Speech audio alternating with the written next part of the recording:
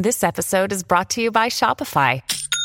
Forget the frustration of picking commerce platforms when you switch your business to Shopify, the global commerce platform that supercharges your selling wherever you sell. With Shopify, you'll harness the same intuitive features, trusted apps, and powerful analytics used by the world's leading brands. Sign up today for your $1 per month trial period at shopify.com/tech, all lowercase. That's shopify.com/tech. Welcome, everybody, to this week's weekly newsletter with Financial Freedom with Dr. Lou. And I want to welcome you guys to a Happy New Year. This episode is being streamed by StreamYard. And wherever you are, YouTube, Twitter, Facebook, LinkedIn, please hit the like, share, comment, subscribe, so that it'll help the algorithm and help the channel grow. And with that, I also want to thank all our sponsors, affiliates, partners for helping to put on the show. And today's newsletter is going to be all about the power of branding. So I just, over the New Year's, I went to Universal Studios with friends and family, and hung out with family to ring in the new year. And so what struck me during this trip is this idea of the power of branding. And I'm really excited for what this year has to offer. I'm really excited about growing and expanding my business and learning more, contributing more, helping more. So in today's age, we have to understand the power of a brand. And a brand is, for example, the most recognizable brands in the world include Nike, Coke, Starbucks, McDonald's, especially in the media entertainment business. There's Marvel, Disney, DC. In tech, it's Apple, Google, Meta. And so a lot of athletes, movie stars, celebrities, musicians, artists understand the power of brand, and they're able to leverage this to amass, millions of followers, millions of dollars, sometimes hundreds of $1 million in sales, sometimes billions as well. And they continue to stick around long enough with the power of brand. And the reason why these companies have stuck around for so long is that they have extremely powerful brand recognition. So in today's age, the best defense against economic calamity, uncertainty, disruption, whatever is happening in the world, technology, competition, having a strong brand is like a moat. And Warren Buffett describes this really brilliantly. He says that a brand is a really powerful economic moat. So nobody can replicate Coke. You have, for example, you have Pepsi, Dr. Pepper, all these are brands that try to replicate what Coke has. And they do compete on the level of Coke, but they can never replace Coke. And same thing with, for example, Adidas. If you think about the high-end brands such as, Gucci, Prada, Louis Vuitton, all these brands cater to extremely wealthy, high net worth individuals. So a brand is basically it's what you stand for. It's your vision, your values, what you believe in, and how you represent those components in either a superior product, service. It can be a software, it can be technology, it could be innovation, something in that realm. So brand is actually very powerful because it's your intellectual property, and from there you can use it to monetize it via various ways. For example, royalties could be merchandising, ticket sales, could be labels, all sorts of different ways. With a powerful brand, you also have loyal followings in the millions. And the most notable example is that if you look at, for example, Thanksgiving, Christmas, all these or these product launches, product releases, people in the past, people would stay up all night. They would wait in line in the freezing cold. Sometimes they would camp out, pay thousands of dollars to support their brands and communities who they love. Big companies really understand this, and so they pour billions of dollars into marketing, advertising, promotionals to promote this brand awareness. And it's why advertising, sponsorships, brand partnerships are so valuable. If at a scalable level, professional athletes understand this. For example, with the Super Bowl, a 30-second ad is cost, tens of millions of dollars. And celebrities, athletes all understand this. Tiger Woods, Michael Jordan.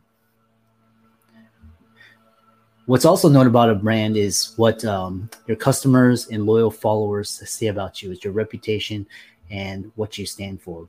Ways of monetizing a brand: you can monetize it through tickets, merchandise, movies, songs, royalties, intellectual property, or any form of content associated with your intellectual property. So that's what a brand is, and that's why we really, in today's age, we need to create distinct, reputable brands. For example, I'm in the financial literacy education services. So I'm a media and consulting company, and I help other physicians understand what financial literacy is, how to get their finances in order, how to achieve financial freedom so that they can go on and live the lives that they want to live. And it's actually one of the best ways of ensuring against, for example, job loss or, hospital closures, COVID, all these types of disruptions. Moving into, that was kind of Web 1, Web 2 type of brands, but a new type of brand is emerging. It's called a Web 3 brand. So I'll tell you what Web 2 is. So basically Web 2 is the era of legacy Web 2 companies, including YouTube, Twitter, Facebook, Instagram. All these are kind of the legacy Web 2 platforms.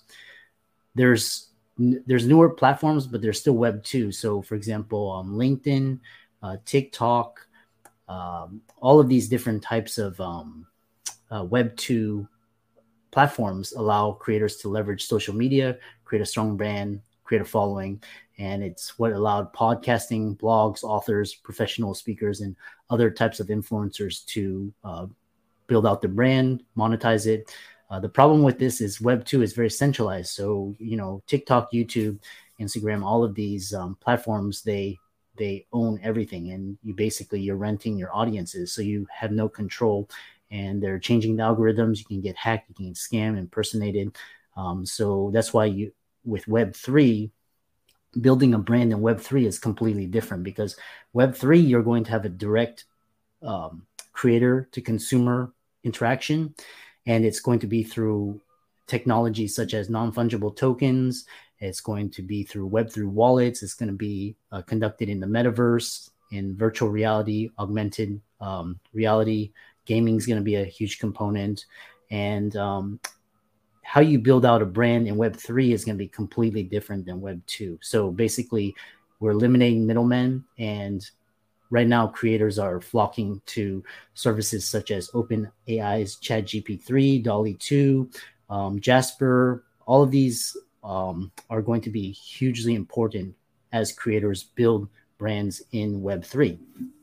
And